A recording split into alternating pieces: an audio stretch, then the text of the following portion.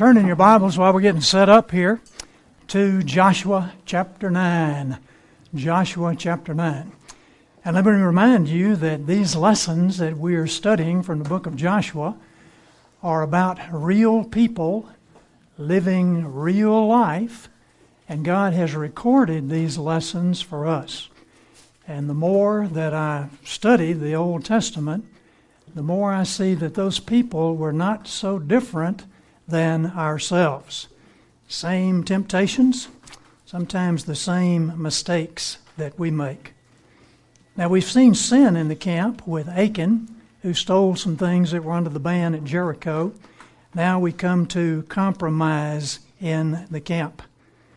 And so we want to start off with our thesis. Inquiring of the Lord keeps us from being fooled into compromising with the enemy. Have you ever been fooled by appearances? In the 1960s, some people who were in authority, who should not have been fooled, were duped over and over again by a single person, Frank Abagnale. He began as a young man taking his dad's credit card in the state of New York and purchasing things like auto parts, tires, batteries, and then with some dishonest service station attendants, they would sell these things on the black market and split the profits. But he quickly moved on from there to writing bad checks and conning the banks by establishing new identities for himself. And one of the tricks he would use is go to the bank and get some deposit slips, the generic kind, and print his account number on the deposit slip and put some of them back in the stack. And if people weren't noticing carefully, they would just fill it out with the amount and maybe their name, but it would go into his account because it has his account number on it. He was a very observant fella, and he saw things that other people were not looking for. But he went on from there, and this began when he was just a teenager. He forged a Pan American Airlines ID card, got himself a uniform, and flew over 250,000 miles, over 1 million miles on 250 flights, 26 countries, pretending to be an airline pilot. And wherever he went, he would just bill food and lodging to Pan American Airlines. Then, if you could believe this, he impersonated a chief resident pediatrician at a hospital in Georgia. By befriending a neighbor who was a doctor, he became the resident supervisor of interns as a favor to the hospital until they could find someone to take that place permanently. Of course, he didn't do any of the medical procedures. He let the interns do that. And then he moved on from there, forging a Harvard University law transcript, and after the third try, passed the bar exam in Louisiana. At age 19, he got a job at the office of the State Attorney General of Louisiana, but there happened to be a real Harvard graduate there, and this guy was always pestering him to find out more about his life during his tenure at Harvard. But he didn't find out. In another scheme, he posed as a Brigham Young College professor, and he was a very creative fellow. He saw things that other people missed. Finally, he was caught in 1969 by an Air France attendant who saw his face on a wanted poster. But when they took him to Atlanta to put him in the federal detention center, well, he escaped one time before they got there, but when he got there, he was able to convince the guys that he was an undercover prison inspector, and he escaped from the prison there. And then he was recaptured in New York on his way to Brazil. It's easy to be fooled by appearances if you're not really checking things out carefully. The Scripture says man looks on the outward appearance, but God looks on the heart. Now let's take a look at the ruse of the Gibeonites. The word on Israel was getting around Canaan. Israel was taking the place by storm. And some of the people in the city-states who had formerly been enemies of one another were getting themselves together into a coalition to see if they couldn't stop Joshua and the Israelites. So Joshua 9, and beginning in verse 1, it came to pass when all the kings who were on this side of Jordan, that would have been the west side, in the hills and the lowlands and all the coasts of the great sea toward Lebanon, the Hittite, the Amorite, the Canaanite, the Perizzite, the Hivite, the Jebusite heard about it, that they gathered together to fight with Joshua and Israel in one accord. Now, as the Amorite coalition were laying their battle plans, there were some people who began to recognize the truth. The people in the little city of Gibeon, and 3 other cities, according to verse 17. And they had heard what happened to the city of Jericho. And nobody knew exactly what happened, but they guessed that the Hebrew God must be a powerful God. So they gave up the idea that they could resist Israel, and that's where they concoct this trick that they want to play on Joshua, because they were familiar with what Moses had said. I don't know how they knew about that, but perhaps they had a spy at Ebal when they were reading the curse, you remember, from last time. At any rate, word gets around. So if you're in your Bible, go to verse 3, and we're going to spin through there pretty quickly on down to verse 15. When the inhabitants of Gibeon heard what Joshua had done to Jericho and to Ai, they, on their part, acted with cunning, and went and made ready provisions, and took worn-out sacks for their donkeys, and wineskins, worn out, torn, and mended, with worn-out patched sandals on their feet, and worn-out clothes. And all their provisions were dry and crumbly. And they went to Joshua in the camp at Gilgal, and said to him, the men of Israel, "We've come from a distant country, so now make a covenant with us." But the men of Israel said to the Hivites, "Perhaps you live among us. How can we make a covenant with you?" Now, isn't that something? Joshua and the leaders of Israel suspected that these men were lying. But they didn't check out the right source. They started looking at appearances. Verse 8. They said to Joshua, "We are your servants." Joshua said to them, "Who are you? And where do you come from?" Now here's their answer in verse 9 as to why they came up with this business in the first place. They said to him, "From a distant country your servants have come, because of the name of the Lord your God. For we have heard a report of him, and all that he did in Egypt, and all that he did to the 2 kings of the Amorites, which were beyond the Jordan, to Sihon king of Heshbon and Og king of Bashan, who lived in Ashtaroth." Notice they didn't mention Jericho and Ai, because then they would have known that they must have been pretty close at hand. Verse 11, "So our elders and all the inhabitants of our country said to us, 'Take provisions in your hand for the journey, and go to meet them, and say to them, We are your servants. Come now, make a covenant with us. Here's our bread. It was still warm when we took it from our houses as our food for the journey on the day we set out to come to you. But now, behold, it's dry and crumbly. These wineskins were new when we filled them, and behold, they have burst. And these garments and sandals of ours are worn out from the very long journey." Now there's the ruse. Here comes the reasoning. How would you have reasoned with these people? Skipping to verse 14. "So the men took some of their provisions and did not ask counsel from the Lord. And Joshua made peace with them and made a covenant with them to let them live. And the leaders of the congregation swore to them." They swore to them that they would be safe, that they weren't going to do anything to them, because they said they had come from a land that was far away, that Moses hadn't told them was under the ban.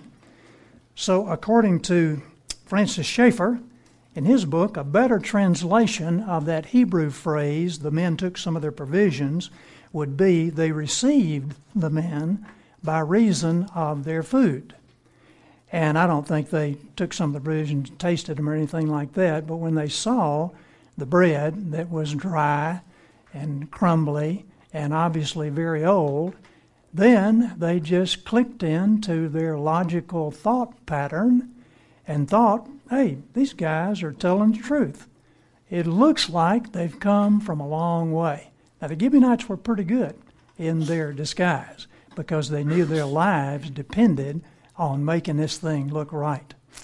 Do you remember at Jericho, after Jericho, we saw prayerlessness, we saw presumption, and we saw passion, at least the strong desire to have something that was forbidden on Achan's part. Now, it looks like we're going over some of the same old problems again. Do you ever face the same problems again and again? Well, what are we going to do here? Maybe Israel had not yet realized that they were in war. It doesn't seem that our president realizes that we're in a war against Islamic extremists. Do we realize that we are in a spiritual war and the stakes are high? The stakes are the souls of men, including our own. Let's take a long look at history, and if you do, you see that human reasoning is often deficient. Now, we're not saying take your brains and throw them out the window. The logical thought process is the way God wants us to think. If something is true, its opposite is false. But when I start reasoning things out according to human nature, oftentimes I make mistakes. Think about this. Human reasoning said that Noah was a fool to work on a large boat for 120 years when they'd never even seen rain before. Human reasoning said Abraham must have been dreaming if he thought he was going to have a son when he was 100 years old and his wife was well past the childbearing years. Human reasoning would have said that anyone would be a fool to have thought that Joseph's brothers, who hated him, would ever bow down to him with their faces down on the ground, pleading with him. And even if they didn't know that Joseph had any brothers, that a slave could have become prime minister of Egypt. You just wouldn't think that according to human reason. Or that Moses, a son of slaves with all his disadvantages, would have become one of the greatest leaders the world had ever known. Well, human reasoning said that Jericho was an impregnable fortress, and a bunch of people marching around tooting their horns and finally shouting couldn't have done anything to damage a place like that. And then human reasoning would say that Gideon could never defeat 135,000 Midianites in the middle of the night with only 300 guys and some torches, some clay pots, and some ram's horns. You just couldn't do it. And then there was David, a common shepherd boy, who conquered a 9.5-foot giant who had been a warrior since the days of his youth. It just couldn't be. Forget it. Elizabeth and Zachariah could by no means have a son when they were that age. And Elizabeth's cousin Mary, just a young girl, bare the Messiah, who's going to be the Savior of the world. You just couldn't believe it, unless you believe the way God wants us to believe. Well, human reasoning would say that a 12-year-old in the temple could not confound the doctors and philosophers of the law. They would say there was no way that Jesus, a former carpenter and itinerant preacher, in just 3 short years could begin a new worldwide international ministry and church that would carry on even until today. Human reasoning would say that a bunch of unlearned, unqualified, common men, a bunch of fishermen and a tax collector, could turn the world upside down with their teaching and their preaching. It just couldn't happen. Human reasoning would say that no one who had been beaten nearly to death, mutilated, hung up on a cross for the better part of the day, then put in a cold, dank rock tomb for the better part of 3 days, could pop out of there on Sunday morning looking like a guy who had just had a vacation at the health spa. It just couldn't be. And then finally, human reasoning would say that it's completely impossible for the New Testament church to overcome the mighty Roman Empire in just 3 centuries and still be thriving 2,000 years later, even today. So many times, human reasoning would tell us something exactly opposite of what God is doing or what God wants to do. Now, what does human reasoning say to us today? Let me tell you what it says. It says, We don't need to pray about this. This is so obvious that any fool would know what to do. And that's just that little voice in the back of my head saying that. And if I'm not careful, I might listen to it. Well, I do know what a fool would do. A fool would trust in his own heart. But whoso walks wisely would be delivered. Now, a carnal person trusts in his own heart, and he trusts in human reasoning. That's all he would know to trust in. Because a person who is the natural man is not going to have trust in God. Oh, he might get in some tight place and start calling upon God. But most of the time, he's going to be trusting in his own heart, in his own depiction of the problem and the solution as to how to work it out. Now, we have a problem here because God tells us what lurks in the hearts of men, even on occasion in the heart of a man like King David. Mark 7:21. For from within, out of the heart of men, proceed evil thoughts. Yes, David got that one. Adulteries. Yep, he scored there. Fornications, murders. Yeah, he had the guy murdered. Theft, stole his wife. Covetousness, that's what started it all. Wickedness, deceit. Yep, tried to get Uriah to come home and pretend like it was his child. Lasciviousness, an evil eye, blasphemy, pride, thinking he can get away with that scheme, and foolishness. All these evil things come from within and defile the man. So here's a question. Can a Christian be carnal? Can a Christian be carnal? Yes, according to Paul in 1 Corinthians 3, a certain kind of Christian, and that is a baby Christian. 1 Corinthians 3:1. And I, brethren, cannot speak to you as spiritual people, as to spiritual people, but as to carnal, as to babies in Christ. That would be an infant. Has your mother ever said to you, stop acting like a baby? Well, how does a baby act? A baby demands action from others or he will howl. Now, some people grow old, but they never grow up.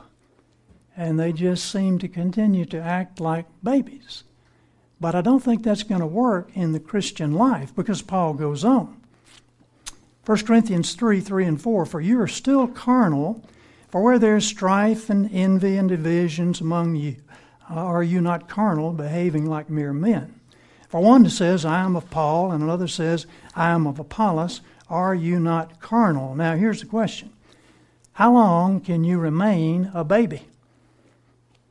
I've talked to Caroline for some time, and she tells me I'm not a baby. 3 years old now, but this was a long time ago. I'm not a baby. How long can you remain a baby? Well, I don't think too long. How long can a person act like a baby? Forever and ever, I suppose. Is there any such thing as a carnal Christian? Well, here in Corinth, Paul is writing to the Corinthian Christians. We have some baby Christians still acting in a carnal way. Carnal, what does that mean?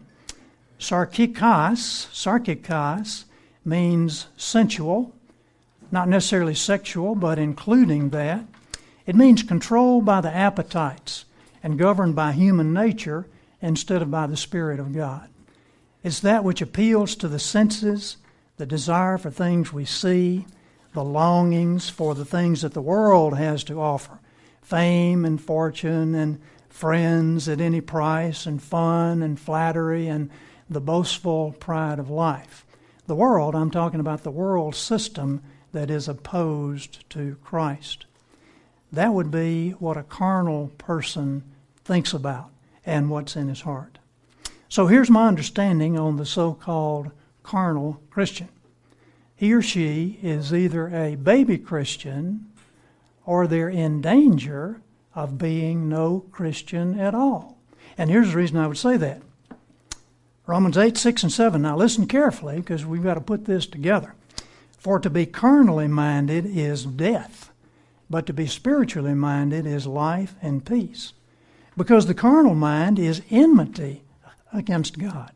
For it is not subject to the law of God, neither indeed can be. Now, we all have our carnal moments, don't we? Where we're in a little episode of backsliding or acting childish or selfish or whatever it might be. But I'm talking about a trend of life. What is the trend of your life? Is the trend of your life toward backsliding, back and forth, back and forth? Or is the trend of your life moving toward Christ? Because the Christian life is moving toward Christ. The carnal life is moving toward the world. You're either going one way or you're going the other. Now, if you find yourself thinking the way the world thinks most of the time, it might be that you don't have the Spirit dwelling within. Christ and Paul, others in the New Testament, are careful to warn us to examine ourselves and see if we're on the team. Now, that's a dangerous thinking that I can just claim to be a baby Christian and, yeah, I know I've got some problems, but it's just the way I am. And, oh, yeah, I believe. That's a dangerous way of thinking, but that's the way the world wants us to think. It's kind of a have your cake and eat it too mentality. I can have the best of what the world offers here, and then when I die, I'll have the best of what God has for me in heaven. That is a very dangerous way to think. Here's what Alan Redpath has to say, his book on Joshua. The whole trouble with many Christians today is that they're only playing at being Christian. They have never really gone in for a holy, dynamic Christian life because they're afraid to pay the price.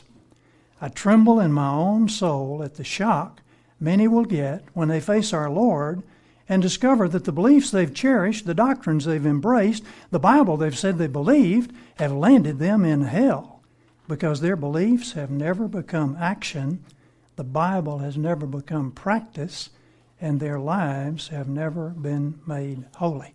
End of quote. That's pretty harsh words, isn't it? Check ourselves out. Now is the time. Hebrews 12:19. Without holiness, no one will see the Lord. Well, here's the way to avoid being tricked by human reasoning and carnal thinking. Now, we're bombarded with carnal thinking all day long. The internet, the media, the television, in the workplace. Most people think the way the world thinks. Many Christians think the way the world thinks. But here's how we can avoid that. Inquire of the Lord often instead of inquiring of the world or of your own heart. Now, I never think, I'm getting ready to inquire of the world. Let me see what the internet says here. We don't ever say that. We just start thinking along a certain line, and if I'm not careful, my heart is talking to me and my heart is telling me something that the Bible tells me is not true, or tells me many times just the opposite. My heart may be telling me that, man, you're in trouble. Your heart should be broken right now. But the Scripture tells me in Christ there is hope. I don't have to go on with a broken heart, no matter why my heart may be broken. God can repair that as I look to Him. Here in the Old Testament is an example of a guy guilty of carnal thinking. So Saul died for his transgression which he committed against the Lord, even against the word of the Lord, which he kept not. And also for asking counsel of one that had a familiar spirit to inquire of it, and inquired not of the Lord. Therefore he slew him, and turned the kingdom over to David, the son of Jesse. Saul had a trend of carnality in his life. He offered the sacrifice at Gilgal without waiting for Samuel to arrive. He disobeyed the Lord concerning destruction of the Amalekites and then lied about it. He tried to murder David on numerous occasions. He did have 85 priests and their families killed at the city of Nob, and then he consulted the witch at Endor. But he got more than he bargained for when the spirit of Samuel came up and told him he'd be dead the next day. What a tragic life. Because God told Saul at the beginning that if he would follow him and be obedient, he would work through Saul. But Saul had the wrong kind of heart, it seemed to me. By contrast, Joshua was a great man of faith. But he had some temporary lapses, especially we're seeing when they didn't pray. You remember they didn't pray before Ai. And now they're not praying before the Gibeonites, seeking counsel at the mouth of the Lord. Now, we talked about last week the difficulty of reclaiming lost ground. Here's the way we want to avoid losing the ground to begin with. But keep in mind, the Christian life is a sequence of getting off the path and then getting back on the straight and narrow. But if we find ourselves just wandering off the path and wandering on over out in the field somewhere, we got to check out our heart to see what's really going on there. Seek wisdom from the Lord and stay on the path. That would be the easier way to go. It's not an easy life, the Christian life, but it's easier than trying to come back and reclaim lost ground. Do you have any kind of impossible situation, large or small, in your life now, that human reasoning would say, there's no answer to this? I'm going to be unhappy the rest of my life because of what's taking place or what some person did or what somebody said or what the circumstances were, all of those things that we cannot depend upon according to God. According to God in the book of Philippians, you remember? People, circumstances, things, and worry about people, circumstances, things. We can't depend on those things.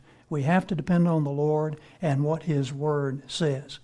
Here is what God tells us to do with regard to these impossible situations. And remember, how does God work? He works progressively over time, most of the time. He can work instantly, but He rarely does. He works progressively and gives us an opportunity to exercise faith for the next step. We can't see where God's going, but He knows where He's going, and He's going to a good place, according to Romans 8:28. Here's the key. James chapter 1 and verse 5. If any of you lacks wisdom, he should ask God, who gives generously to all, without finding fault, and it will be given to him. But what does the next verse say? But when he asks, he better not doubt, because he who doubts is like a wave of the sea, blown and tossed by the wind. We ask God for wisdom, but we ask in faith. Make a habit of inquiring at the mouth of the Lord. Here's the mouth of the Lord right here in this book. We've got it all, everything we need for life and godliness. No need to be tricked by appearances, even when something seems obvious, like it did with the Gibeonites. Well, there's the ruse, there's the reasoning of the leadership, the Israel. Now comes the result.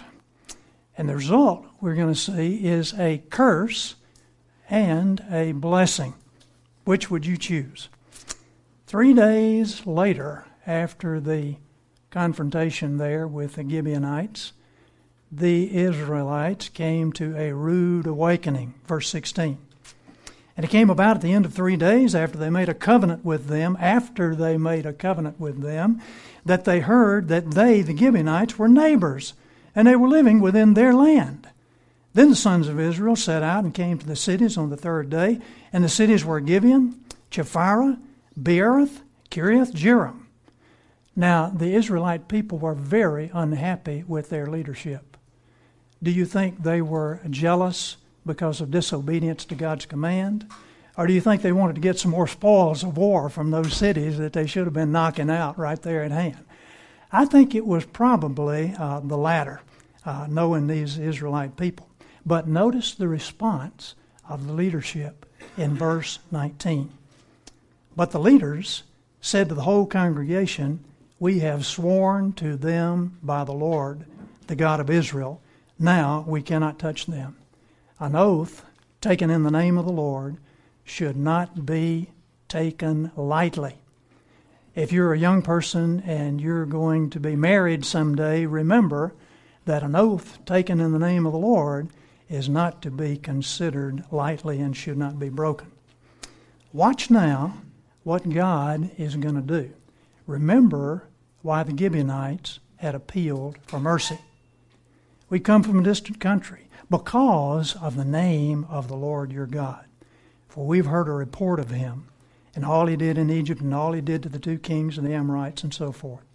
Now, watch carefully the end result, because here's the deal. If you've gotten off track, or if you have some difficulty in your life, God can turn curses into blessings. And he likes to do that. And he likes for us to overcome evil with good. So watch what's going to happen here. There it is. Mark that down somewhere. God likes to take a curse and turn it into a blessing. I mean, we'd say it was a great curse for an innocent man to be crucified, the only innocent man there ever was. But God turned that into a tremendous blessing. But see, I have to give up my human reasoning in order to get in on the blessing. Because human reasoning says, no way this can happen. Joshua 9, 22 and 23.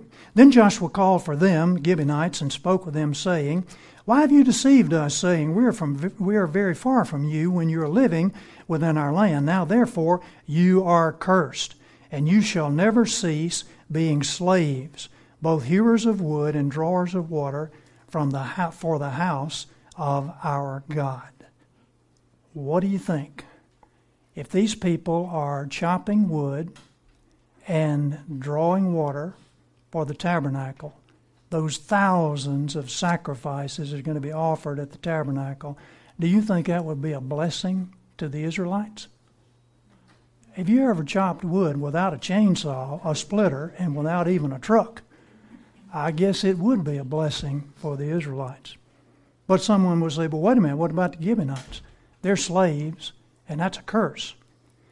Now, that all depends on who your master is. And everyone has someone or something as a master. The Gibeonites would be right in the middle at the tabernacle of the worship of Yahweh, the one true God. And that's got to be a good thing for pagan people. So they're doing a little work on the side. At least they get to find out about God. Do you think any of it would rub off on them? I think so, from the testimony of Scripture. Abraham, you remember, was told that all nations would be blessed through him. And then we saw Rahab, who was a Gentile prostitute, who saw the light and came into the kingdom of God with the Israelites, and even made her way into the Hall of Fame of Faith over in the New Testament. That is a pretty big deal.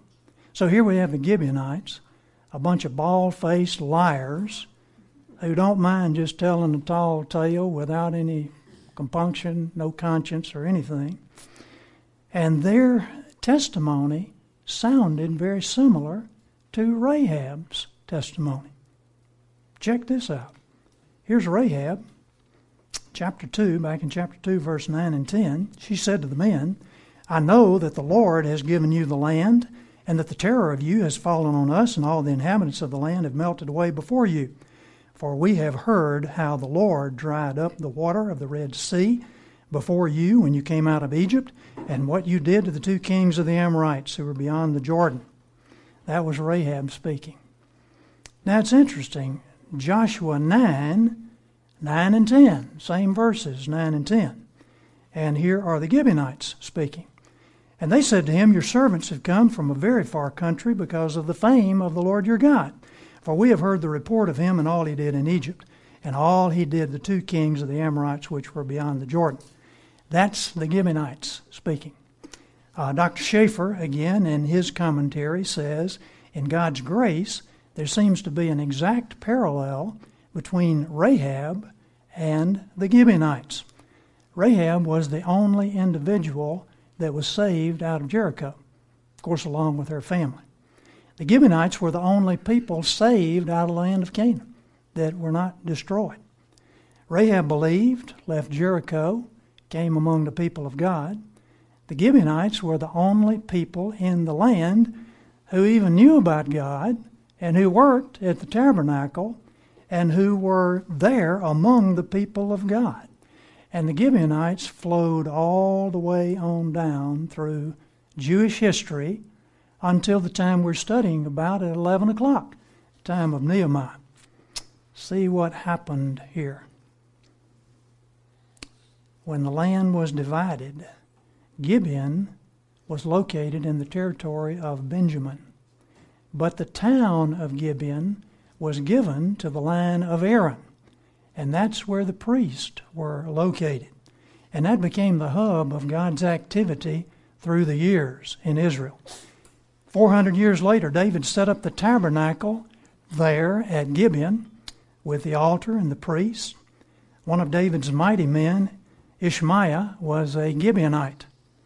When Solomon was crowned king, he went to the city of Gibeon and offered 1,000 sacrifices, burnt offerings there. Perhaps he knew he could get some help hauling some wood and water for that many sacrifices. I don't know. It was at Gibeon that the Lord appeared to Solomon to ask him what he thought he would need for his coming reign as king. And then it was Gibeon 500 years before the time of Christ, where Ezra and Zerubbabel came back from the exile in Egypt. And as we look at the list of the genealogies, there were some Gibeonites who came back with the exiles. And that was significant because some of the people who even claimed to be Jews couldn't find their name on the registry, and they didn't get in. But the Gibeonites did. And then during the time of Nehemiah, we find the Gibeonites rebuilding a section of the wall right along with the Jewish exiles. God can turn curses into blessings. It may take him some time to do that, but we've got to have a multi-generational perspective on life. What's God going to do in the lives of your children and grandchildren? Well, it depends in part on what you do, because God uses means, and we want to pass down a heritage of godliness. Can anybody think of another pagan city who was saved from judgment at the last moment? Nineveh, exactly right. Even in the Old Testament, God is going to the Gentiles, and Jonah comes and preaches, and Nineveh repents. At least for a period of time, God is a merciful God. Well, in the Charleston, South Carolina magazine, we see the rest of the story. The amazing thing was that Frank Abagnale only served a little over 6 years for all the crimes he had committed all those years. And the reason was the federal government by this time had such great respect for him. Oh, they didn't respect his dishonesty, but they respected his ability to help them figure out ways that other people were trying to beat the system and dupe people in these dishonest rackets. So they released him from prison on the condition that he would help the FBI to solve and prevent crimes committed by fraud and by scam artists. Bankers and businessmen had great respect for the guy, not because he bilked them out of millions of dollars, but because he could advise them on fraud detection and how to avoid it. So he opened up a consulting firm, became a millionaire, and became, in a sense, a guy that everybody looked to figure out ways to steer clear of the very tricks that he had used to deceive people through the years. The article said Frank Abagnale eventually paid back every dollar that he cheated the banks out of. He testified that he never swindled an individual or someone who might lose their job because of his con game. He only built large institutions. I don't think that'll get him in heaven. He said, "I never had pride that I got away with this. There was no real satisfaction in walking out of the bank or situation when I deceived someone. If anything, I felt guilt," he confesses. "I always knew I was wrong and that I would get caught. Toward the end, I almost wanted to get caught. It was a very, very lonely way for a teenage boy to live." He looked about 10 years older than he actually was, and that was part of his disguise. A life of sin, young people, might look glamorous, but in the end it turns to a curse. Now, what is our conclusion? Inquiring of the Lord keeps us from being fooled into compromising with the enemy. And inquiring of the Lord often keeps us from slipping over into carnal thinking.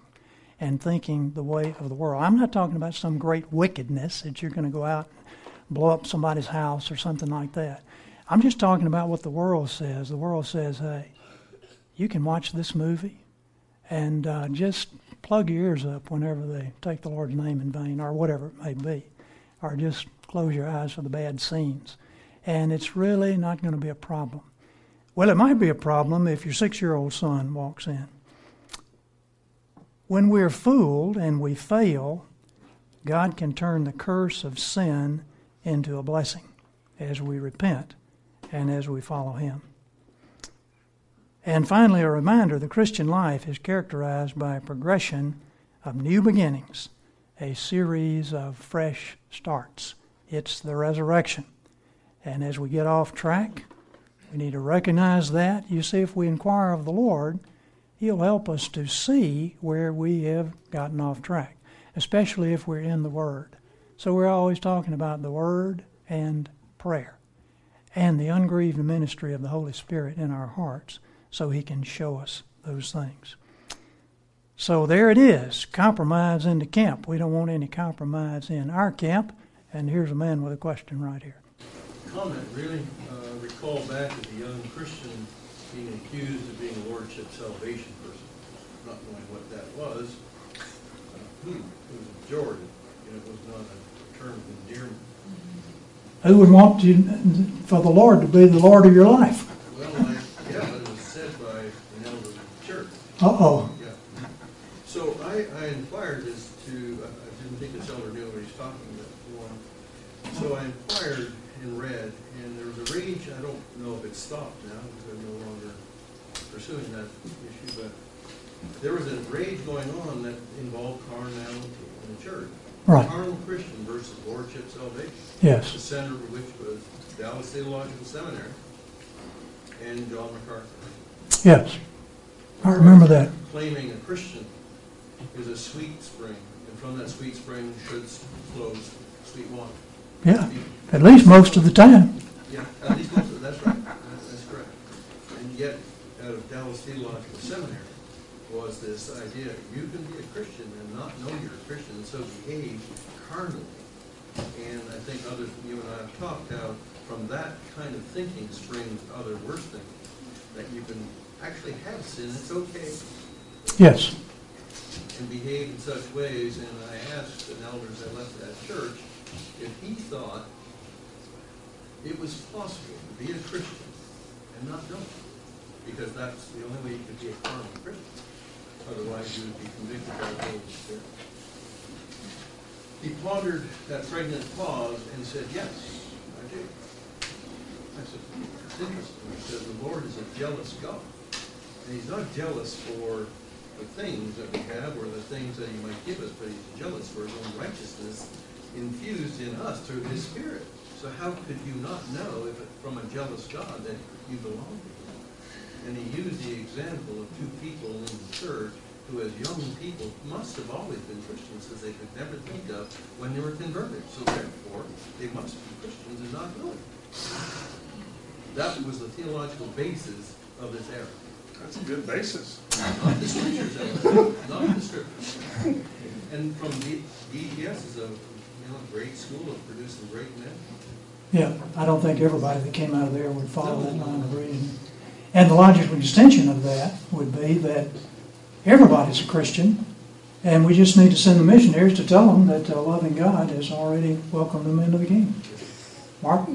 Well, I think that there's another significant school of thought about Lordship salvation, and John Piper wrote an article a number of years ago titled, I think, The So-Called Lordship Salvation. Mm-hmm. And his thesis, his problem with it is the catchphrase, He's either Lord of all or He's not Lord at all.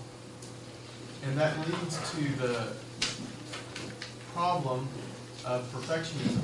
That is, people who teach that you're really not a Christian unless you've achieved a greater degree of perfection. So, Yes. So it's kind of like the idea you need to clean yourself up before you come to God. Or Another idea that comes out of the Lordship salvation, another problem with it is the idea that if you backslide or fall, you're not a Christian. You're probably not a Christian. And so we need to have the solid rock of our salvation as Jesus Christ and what He did on the cross, and not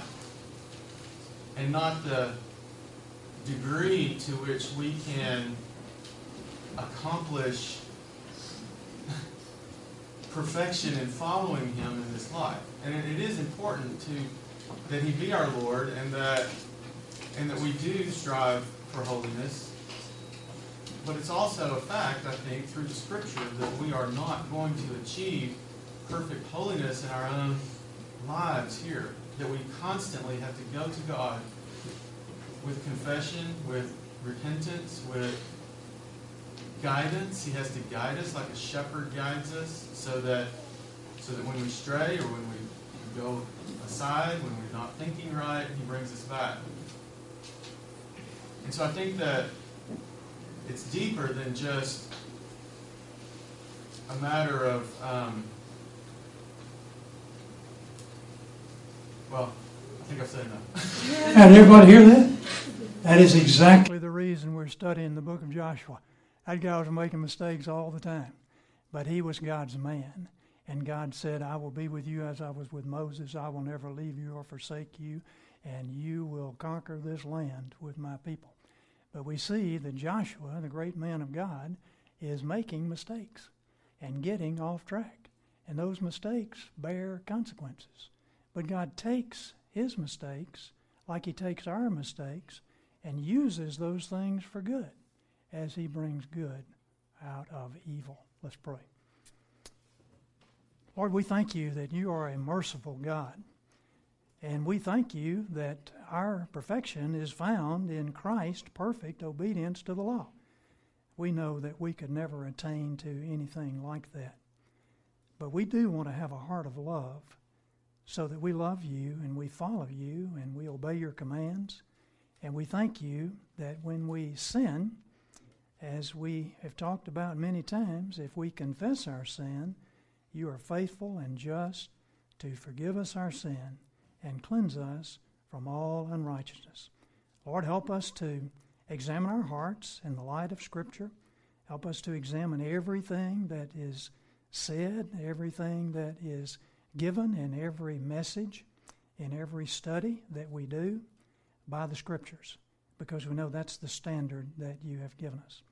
We thank You for these men of the Old Testament and women who lived a life of faith in spite of many times getting off track, but whom You blessed and whom You've set as an example for us. Thank You, Lord Jesus, for dying for our sin, and guide us now as we come to worship You. We pray in Christ's name and for His sake. Amen.